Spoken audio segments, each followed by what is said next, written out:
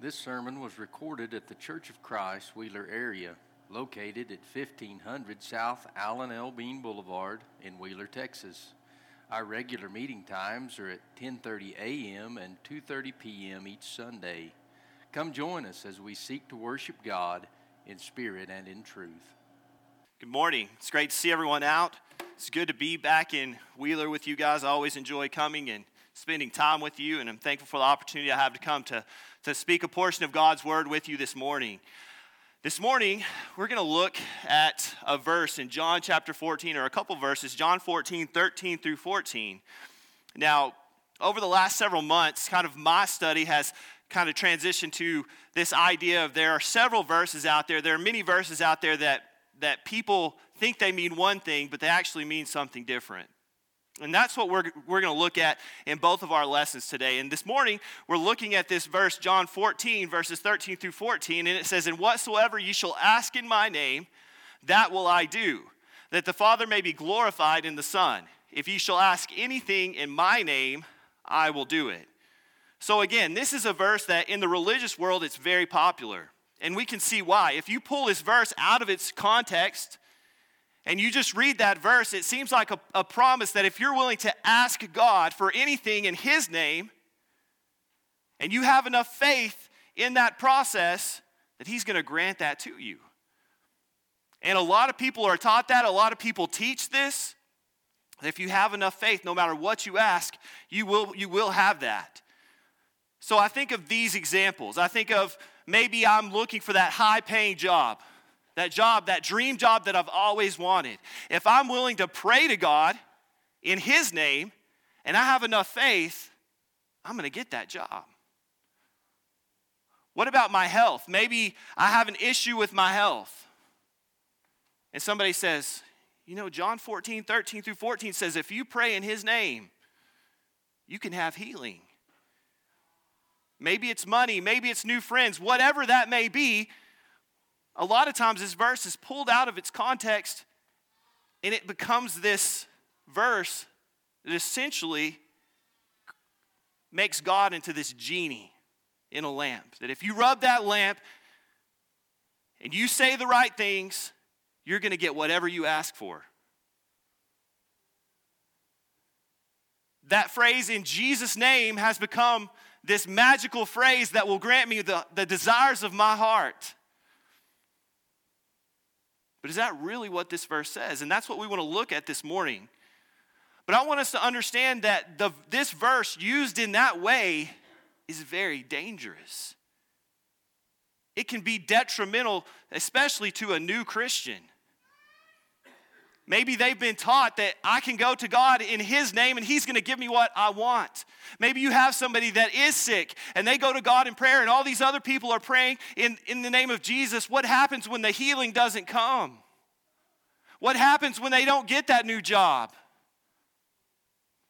How many people have walked away from the church because they believed that Jesus lied to them in that verse? The misinterpretation of that verse can be extremely dangerous. But I believe that before even looking at the context, I believe we can look at a couple of examples and see that this is not the intended use of John chapter 14, verses 13 through 14. And the first one I want to look at is Paul. Now, Paul in 2 Corinthians chapter 12 is talking here, and he says, "And lest I should be exalted above measure through the abundance of revelations, there was given to me a thorn in the flesh, the messenger of Satan to buffet me, lest I should be exalted above measure." So Paul here is saying that essentially, to keep me from getting this big head because of all the things that are happening,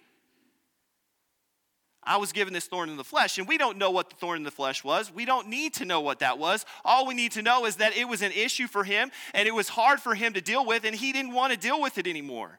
And we see in verse 8, he says, "For this thing I besought the Lord thrice, that it might depart from me." So he says, I went to God 3 times to take that thorn in the flesh away from me. And what we see in the very next verse was the answer that he got. It says, "And he said unto me, My grace is sufficient for thee, for my strength is made perfect in weakness. Most gladly, therefore, will I rather glory in my infirmities, that the power of Christ may rest upon me. The answer was, you're going to deal with the thorn in the flesh. Why? Because people see that weakness in you, and they see me working through you. See, it wasn't about Paul's will. It was about God's will. Now, I'm going to venture out to say that there are not many people that we can read about in the Scripture that had more faith in Jesus Christ than Paul himself. But he didn't get what he asked for. I think we can take that a little further and we can go to Jesus himself. As Jesus is praying in the Garden of Gethsemane, about to be taken, about to be arrested, about to be put on the cross, he says this prayer, Matthew chapter 26, verse 39, and he went a little farther and fell on his face and prayed, saying, "O my Father, if it be possible, let this cup pass from me. Nevertheless, not as I will, but as thou wilt." Jesus did not want to go through what he was about to go through. And if you keep reading, you find out 3 times he prayed that prayer saying, I don't want to go through this. If there's any way that I don't have to go through this, please don't make me go through this. 3 times he prayed that, made that request to God. But we know exactly what happened. This idea that if we go to God in his name, and he is going to grant us whatever we ask, doesn't work. And we can see that from these examples that we've talked about this morning. But I think when we look at John chapter 14, verses 13 through 14, and we go back and we look at the context before and after that verse, we can find some great lessons for us and find that the benefit of what that verse is talking about is far more important than any worldly blessing that we can pray for in this life. So this morning I want to go ahead and I want to look at that, and I think to really understand what we're talking about here and what Jesus is talking about, we need to go all the way back to verse 1 of John chapter 14. And what we see is the apostles are with Jesus after the Lord's Supper has taken place. Judas has already left. The plan has been set in motion, and the 11 apostles are left with him. And Jesus sees this as one last opportunity to talk to those who he's closest to in this life about what's about to happen and about what they're about to go through. Jesus knew exactly the pain and suffering that he was about to deal with. But he also understood the pain that his absence would cause those 11 men in there with him at that time. And he's taking this opportunity, and we see in these first 4 verses that he's offering comfort to them. He says, "Let not your heart be troubled. You believe in God, believe also in me. In my Father's house are many mansions. If it were not so, I would have told you. I go to prepare a place for you. And if I go and prepare a place for you, I will come again and receive you unto myself, that where I am, there ye may be also. And whether I go, ye know, I go, ye know, and the way ye know." So again, Jesus wants to reassure them that while God is God, and while they know God and they know the power of God, they need to understand who he truly is. They need to understand that he is the Son of God, that he is God on earth. He wants them to know that while he's leaving them, he's about to die, he is not abandoning them. Instead, he's going to prepare a place for them that they can be reunited at some point. But the fact is we see down here, he says, you know the way. And really for the last 3 years, Jesus has been preparing these men for this very moment, getting them ready for this to take place, preparing them for the transition and showing them the way all along. They've been prepared, but they don't understand it. They don't get it. And we see that from what Thomas says in the very next verse. Thomas says, "Lord, we know not whither thou goest, and how can we know the way?" And Jesus said unto him, "I am the way, the truth, and the life. No man cometh unto the Father but by me. If you had known me, you should have known my Father also. And from henceforth ye know him and have seen him." So Thomas says, you You say you know where you're going, but we have no clue. We don't know where you're going. We don't know the way to get to you. And Jesus responds by saying, I'm the way. I'm the truth. I'm the life. He says, no one comes to God but through me. That was Jesus' response. He speaks to his authority by saying the only way to God is through him, through Jesus Christ. He then lets them know that if they have seen him, if they have seen Jesus, they know the Father. He and Father are one. And again, Jesus is just reiterating the fact that he is God on earth. Get it through your head. Understand this. They still don't get it. And we see that from Philip's statement in the very next verse. Philip says, Lord, show us the Father, and it sufficeth us. Jesus said unto him, have I been so long time with you, and ye hast not known me, Philip? He that hath seen me hath seen the Father. And how sayest thou then, show us the Father? Believest thou not that I am in the Father, and the Father is in me? The words that I speak unto you, I speak not of myself, but the Father that dwelleth in me, he doeth the works. Believe me that I am in the Father and the Father is in me, or else believe me for the very work's sake. So, again, they're still confused. They don't understand it. They don't understand the idea of what that kingdom that's about to be established actually means. They're still confused. And if you don't believe it, they're still confused after this, because what happens when Jesus is praying in the Garden of Gethsemane? And they come and they arrest him. Well, Peter pulls out his sword. He cuts off the ear of Malchus. And what does Jesus do? He reattaches the ear. And he says, my kingdom is not of this world. Basically, if my kingdom were of this world, we'd fight for it. But it's not. It's a spiritual kingdom. But they didn't get it. They didn't understand it. Philip didn't understand it. But Jesus wants him to understand that he is God on earth. He is the Son of God. Now, when we get to verse 10 and 11, I found something that was pretty interesting about this. He keeps using this word works. We see it in verse 10. He says, the words that I speak unto you, I speak not of myself, but the Father that dwelleth in me, he doeth the works. This idea of this word works keeps coming up. What he's talking about here are the miracles. The miracles that he has been performing. And he goes on in verse 11, he says, believe me that I'm in the Father and the Father is me, or else believe me for the very work's sake. He's saying, you have seen what I've been able to do.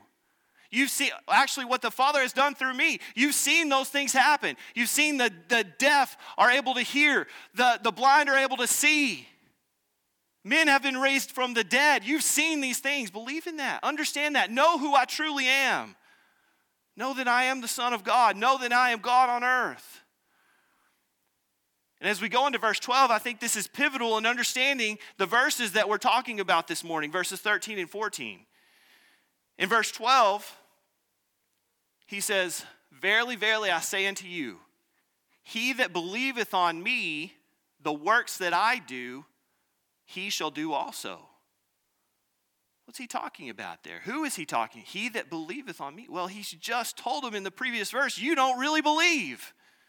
You don't understand. You don't get it.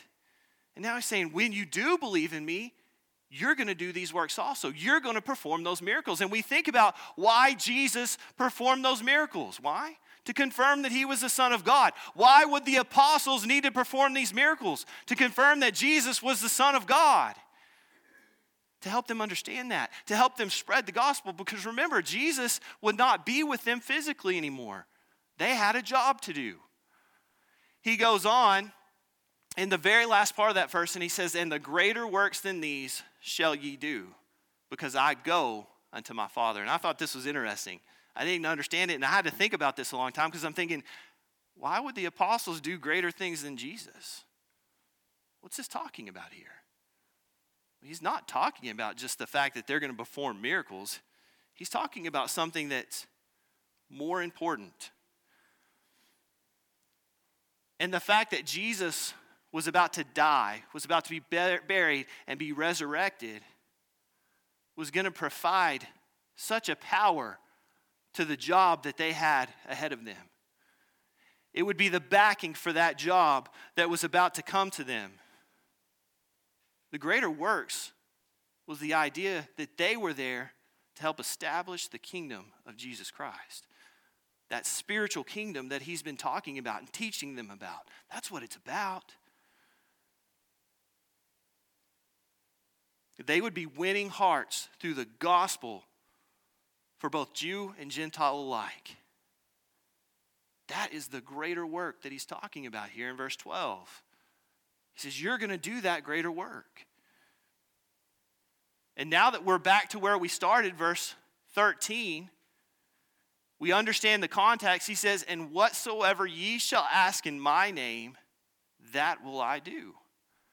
That the Father may be glorified in the Son. If ye shall ask anything in my name, I will do it. First of all, knowing the context, we understand that this verse was not written to Noah Hall in 2023. It was not written to me. Does that mean I can't learn from it? I can still learn from it. But this was a specific message written to 11 specific men who had a job to do. That's what this is about. How were they going to do that job? They couldn't do it on their own. Well, they were backed by Jesus Christ. We talked about that in verse 12. They were backed by the sacrifice. And because of that, they would be able to speak the word of God boldly. They would be able to perform those miracles to confirm that he was the Son of God. And that's what Jesus was talking about when he says, when they ask in his name, he will do it. Why? Because that's his will. They would be doing his will. They would be doing the job of spreading the gospel and building that kingdom up through Jesus Christ. And through the Holy Spirit, that would be given them, that ability would be given them. Those miraculous abilities would be given to them. And we see that in verse 15. In verse 15, he begins and he knows the struggle that it was going to be for them. And we understand, if you read what happens to these apostles after Jesus goes to his death, we see what happens to these apostles. But he wants to reassure them. He says, if you love me, you're going to do what I ask you to do. And he says that if you love me, keep my commandments. If you love me, you're going to do what I ask. You're going to follow my will. And a big part of that was going to be to establish the kingdom. Establish that spiritual kingdom that all along they're thinking is a worldly kingdom. Their job is to establish that spiritual kingdom. And in verse 16 through 17, he says, and I will pray to the Father, and he shall give you another comforter, that he may abide with you forever, even the Spirit of truth, whom the world cannot receive, because it seeth him not, neither knoweth him. But ye know him, for he dwelleth with you, and shall be with you. Who's this other comforter? It's the Holy Spirit. He's speaking of the Holy Spirit that will reveal the Word of God to them, that will allow them to perform these miracles and be able to confirm that he is the Son of God, so they can establish that kingdom. He says, but ye know him, for he dwelleth with you and shall be in you. Again, this is just confirmation that while Jesus wasn't going to be walking the earth with them anymore, he would no longer be with them physically, he would still be with them. He would still back up what they had to do. And we see this idea further explained in this verse. In verse 18, he says, I will not leave you comfortless. I will come to you. Yet a little while, and the world seeth me no more. But ye see me, because I live. Ye shall live also. At that day ye shall know that I am in my Father, and ye in me, and I in you. He that hath my commandments and keepeth them, he it is that loveth me. And he that loveth me shall be loved of my Father, and I will love him and will manifest myself to him. Again, Jesus comforts them by saying that he is not going to leave them. If you look at the ESV, it calls them, he will not leave them as orphans. He's not going to leave them destitute. He is going to help them every step of the way. And while the world would no longer see him physically by obeying the gospel, they would continue to experience Jesus Christ personally. He would live within them. You see, John 14 has absolutely nothing to do with me getting what I want. Nothing to do with me getting what I want. Instead, it's about me getting what I needed through Jesus Christ and his sacrifice. That's what it's about. And it has so much more meaning when you understand that. You know, what I find so interesting about John 14 is I believe we see the beginning of this play out in Acts chapter 2. In Acts chapter 1, we know the 11 apostles are together. Matthias is called to be an apostle also. And we pick up in chapter 2, and it says, "And when the day of Pentecost was fully come, they," speaking of the apostles, "were all with one accord in one place." They were all together. He says, "And suddenly there came a sound from heaven as of a rushing mighty wind, and it filled all the house where they were sitting. And there appeared unto them cloven tongues like as of fire, and it sat upon each of them.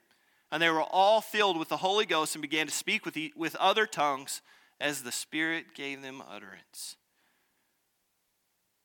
The apostles, think about what happened here. These apostles in John 14 didn't get it. They didn't understand it. But when they experienced after the death, burial, and resurrection of Jesus Christ, you better believe that they believed in Jesus Christ. And they knew exactly who he was. They believed. John 14, it says, if you believe, those who believe, these men believed. And we see that exactly what he talked about is happening here. You had a gathering of thousands of Jews that had gathered together, who all spoke these different languages. And what we see is that Peter was able to get up and speak, and every single one of them, no matter what language they spoke, was able to understand what he was saying. And what did he do? Did he talk about himself? No, he talked about Jesus Christ. He spoke about Jesus Christ. He spoke about the death, burial, and resurrection. He taught to them Jesus Christ.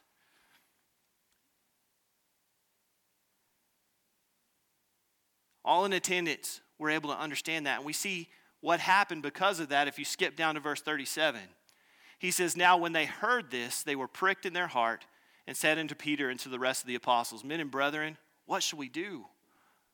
Then Peter said unto them, 'Repent and be baptized, every one of you, in the name of Jesus Christ for the remission of your sins, and you shall receive the gift of the Holy Ghost.'" The result of what he was talking about in John chapter 14 was happening. This was the greater work. 3,000 people obeyed the gospel that day. The kingdom was established. And the rest is history. Goes on, he says, "For the promises unto you and your children and to all that are far off, even as many as the Lord our God shall call." And with many other words did he testify and exhort, saying, "Save yourself from this untoward generation." Then they that gladly received his word were baptized. And the same day there were added unto them 3,000 souls. The kingdom was established. And ever since that point, it has been growing. This was all about the greater work. But yet we look at John chapter 14, verses 13 through 14, and we forget all about the context because we want to make it about ourselves. Because that's who we are. That's the country we live in. It's all about ourselves, about making us feel good, about being the best that we can be, about following our own heart. So that is a very appetizing verse to us when we pull it out of context because it's going to give me whatever I want.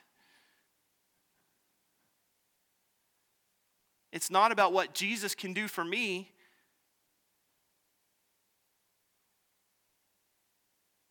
But that's what we make it. It should be, what can I do for Jesus? What can I do for the kingdom?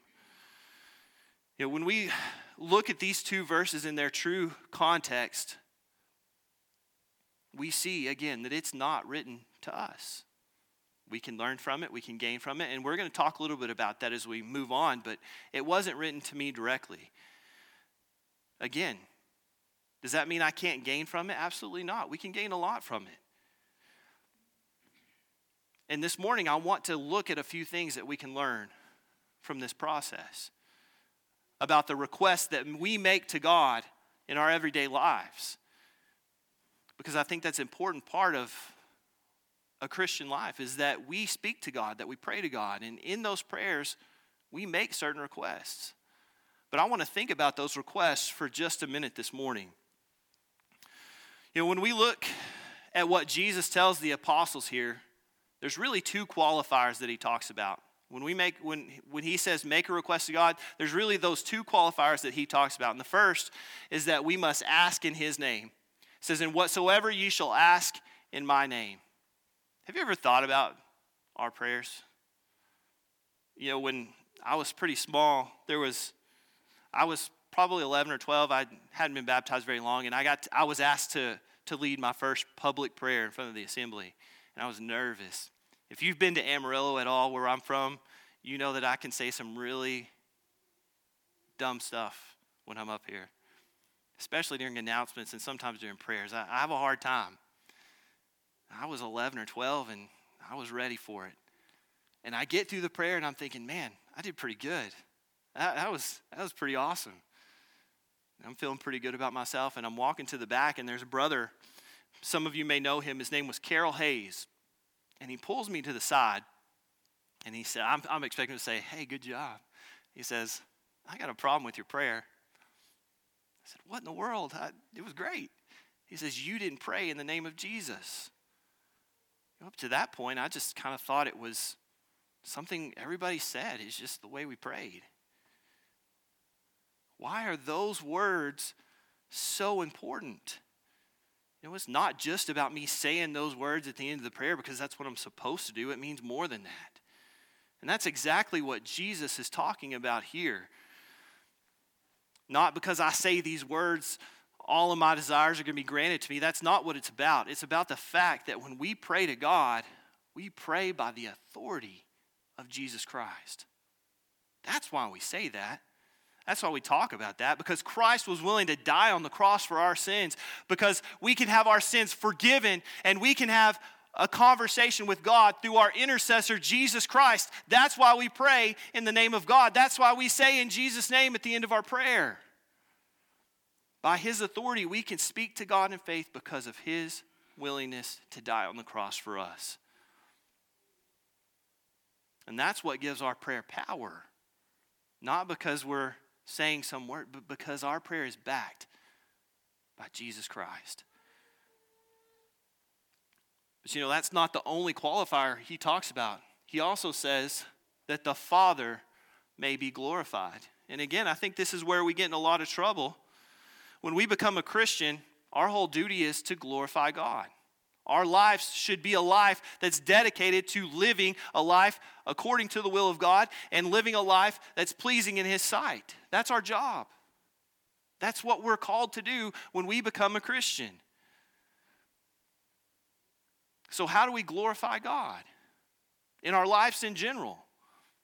We glorify God by doing what he said in John chapter 14. When he talked about, "If you love me, you will keep my commandments." That's how we glorify God. But how do we glorify God when we go to him in prayer? When we make a request of him? It's all about where our will is. How is our will aligned? Most of the time when we go to God in prayer, a lot of the times we want to pray for what we want or what we desire or what we think. We're really serving our own will in that case. We need to find out God's will. We need to get in the Word of God. We need to see what he wants for our lives and align our will with his. And when our will is aligned with his will, we're going to pray for things that will benefit the kingdom, that will benefit other people, that will benefit the church. It's all about where our will is. And too many times, especially in the country that we live in, again, it's follow your heart. It's all about you. It can't be about us. It has to be about God. And that's what he's saying. When these apostles were willing to pray according to his will and seek those things when they truly had that belief and they understood the job, he was going to help them. He was going to provide those things for him. It wasn't about them getting a new car or a new job or any of that stuff. It was about growing the kingdom of God. That's what it was all about. Does that mean that I can't approach God about the things that I care about? Absolutely not. God wants to hear our thoughts. He wants to hear our desires. He wants to know those things. Here's what's different. What it does mean is that no matter what I pray for, no matter what that request is, I go in with the understanding that if it's answered with a yes or answered with a no, I know that whatever that answer was, it was according to his will. Think about Paul. Think about Jesus. They prayed for some things. They had some requests. When they didn't get it, they understood it. That wasn't the will of God. It wasn't the will of God to take that thorn of the flesh away from Paul. It was the will of God that he work through that to show the Christ's power through him. So we need to understand that we need to align our will with the will of God. And I think as we better understand the context of what he's saying in John chapter 14, we can also understand how we can approach God about things that we're seeking, about those requests. And I think there's 3 important questions that we need to consider when we make a request to God. And the first one is, will this glorify God? Whatever I'm requesting, is this going to glorify God? Have I aligned my will with his? And that's a big question. It's something that's hard for us to stomach sometimes. But we need to understand that, again, it's not about us. When we become a Christian, we are no longer our own. We belong to Jesus Christ. And therefore, our actions change. The way we live changes. The way we pray changes. Everything changes. Will what I'm doing glorify God? The second is, what is the motivation in my asking this request? What's truly motivating me? What's truly pushing me to make this request? I think as we better understand that context, we understand that motivation matters. Is it about me or is it about God? Is it about me or is it about the kingdom? What's my motivation? What's pushing me? Why am I asking this? What is my request? I'm pretty sure if I go to God and I say, give me this new Lamborghini, that's not to benefit the kingdom of God. There's no way that's to benefit the kingdom of God. And what am I going to do? Put a sign for the church on the side of it and hope people come? That was not the motivation in that prayer. The motivation is that I would have a cool car and I get to drive it fast. But when I go to God in prayer and I pray for the healing of my brother or sister in Christ, there's some proper motivation in that because we understand the power that they can have in their own community. The power in spreading the word of God. Does that mean that that person is going to be healed? Absolutely not. It doesn't. But still, my motivation is in the right place. And that's the point I'm trying to make there.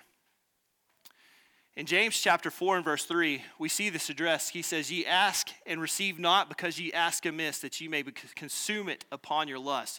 And this is the majority of times when our motivation is wrong, it's because or something we're lusting for. It's a desire of our heart that comes from our worldly mind when we haven't aligned our will with God and his will. We ask for things that are not according to his will. He says, you don't receive those things. Why? Because you're asking to consume it on your lust. Basically, to fulfill your own desires. It's taking God out of the equation. Again, God's becoming that genie in our life that we expect to grant every desire that we have. So it's important that we understand that. The third thing is, am I asking in humility? Am I humble enough to put the will of God before my own? Pride is something that we all deal with, and it's hard for us to overcome sometimes. But it's also can be one of the most detrimental sins in our life if we let it get out of hand. In 1 John 5 verse 14, he says, and this is the confidence that we have in him, that if we ask according to his will, he heareth us. Humility is understanding that I can't do it without God. Humility is understanding that there's something far more important in this world than me. And understanding that the best way to accomplish anything is accomplishing it according to God's will. That's what it's all about. No matter what I've studied in the last couple of years, really, I come to the same conclusion. Every single study I come to this, and I'm sure in Amarillo they're tired of hearing me say this because I say it all the time.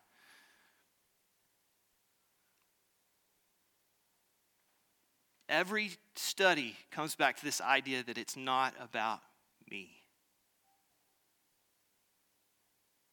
And that's hard. Again, it's hard to stomach sometimes because our society tells us it should be about us, that we need to look out for ourselves. But it always comes back to it's not about me. Think of John chapter 14, 13 through 14. When we pull that out of context, what does it become? It becomes about me and what I want and what I desire. But really, when you look at John 14 as a whole, the overall context is not just about prayer. It's part of it. The overall context of John 14 is not about prayer. It's about how we live every day of our lives and what motivates us and what pushes us and what causes us to do what we do. That's what it's about. And when we actually put those verses in the context, we understand that the fact that Jesus Christ died on the cross, that he was buried and he was resurrected so that the greater work could continue. The greater work could happen. That kingdom could be established. When we understand that, we understand the value of that is far more valuable than us getting what we want in this life. Far more valuable. And that's what he's telling the apostles, to go out and preach the gospel. Go out and tell people about the kingdom. Go tell them about Jesus Christ and the fact that he died for your sins and that he shed his blood for you, that you can be forgiven of those sins. You could be a part of that kingdom. That was their job. And that's what he's encouraging them to do in that whole chapter of John chapter 14. And anyone here this morning who has obeyed the gospel has benefited from that. We've all benefited from it, from that greater work, from the establishment of that kingdom, for the forgiveness of our own sins. And we started out talking about Jesus a little bit, and I want to close with Jesus. And I'm going to reread this. Matthew chapter 26, verse 39, it says, "And he went a little further and fell on his face and prayed, saying, O my Father, if it be possible, let this cup pass from me. Nevertheless, not as I will, but as thou wilt. And he cometh unto his disciples and findeth them asleep, and saith unto them, Peter, what, could you not watch for me with me 1 hour? Watch and pray that ye enter not into temptation. The spirit indeed is willing, but the flesh is weak. He went away again the second time and prayed, saying, O my Father, if this cup may not pass away from me, except I drink it, thy will be done. And then he went and he prayed that same thing one more time. He didn't want to go through it. He knew what was coming. He understood the pain and humility that he would go through in just a matter of time. He could have easily said no. He could have walked away. But the fact is he endured it. And make no mistake, he felt every time that whip slashed through his back. He felt every insult that was hurled at him. He felt every time they hammered that nail through his hands and feet. He felt every labored breath as he hung on the cross. Why did he do that? Because he loved us. Because we needed it. Because we couldn't do it without him. He understood the greater work. He knew that without that sacrifice, we have no hope. But with that sacrifice, we have all the hope we'll ever need. And that's what it's all about. And if you're here this morning and you've never obeyed that gospel, that invitation is waiting for you today. waiting for you to obey the gospel, become a part of that greater work, become a part of that kingdom that's so freely offered to us. If you're here this morning and maybe you've walked away, maybe you've turned your back, or maybe you're just struggling and you need the prayers of the church, that's our job. We're here to pray for you. We're here to pray with you. We're here to support you through that. We can help you in that if you come to the front as we stand and sing. Thank you for listening to today's sermon podcast. If you have questions about what you have heard or would like to know more information, please contact us by emailing cofcwheelerarea@gmail.com or look us up on Facebook or Instagram and send us a message there.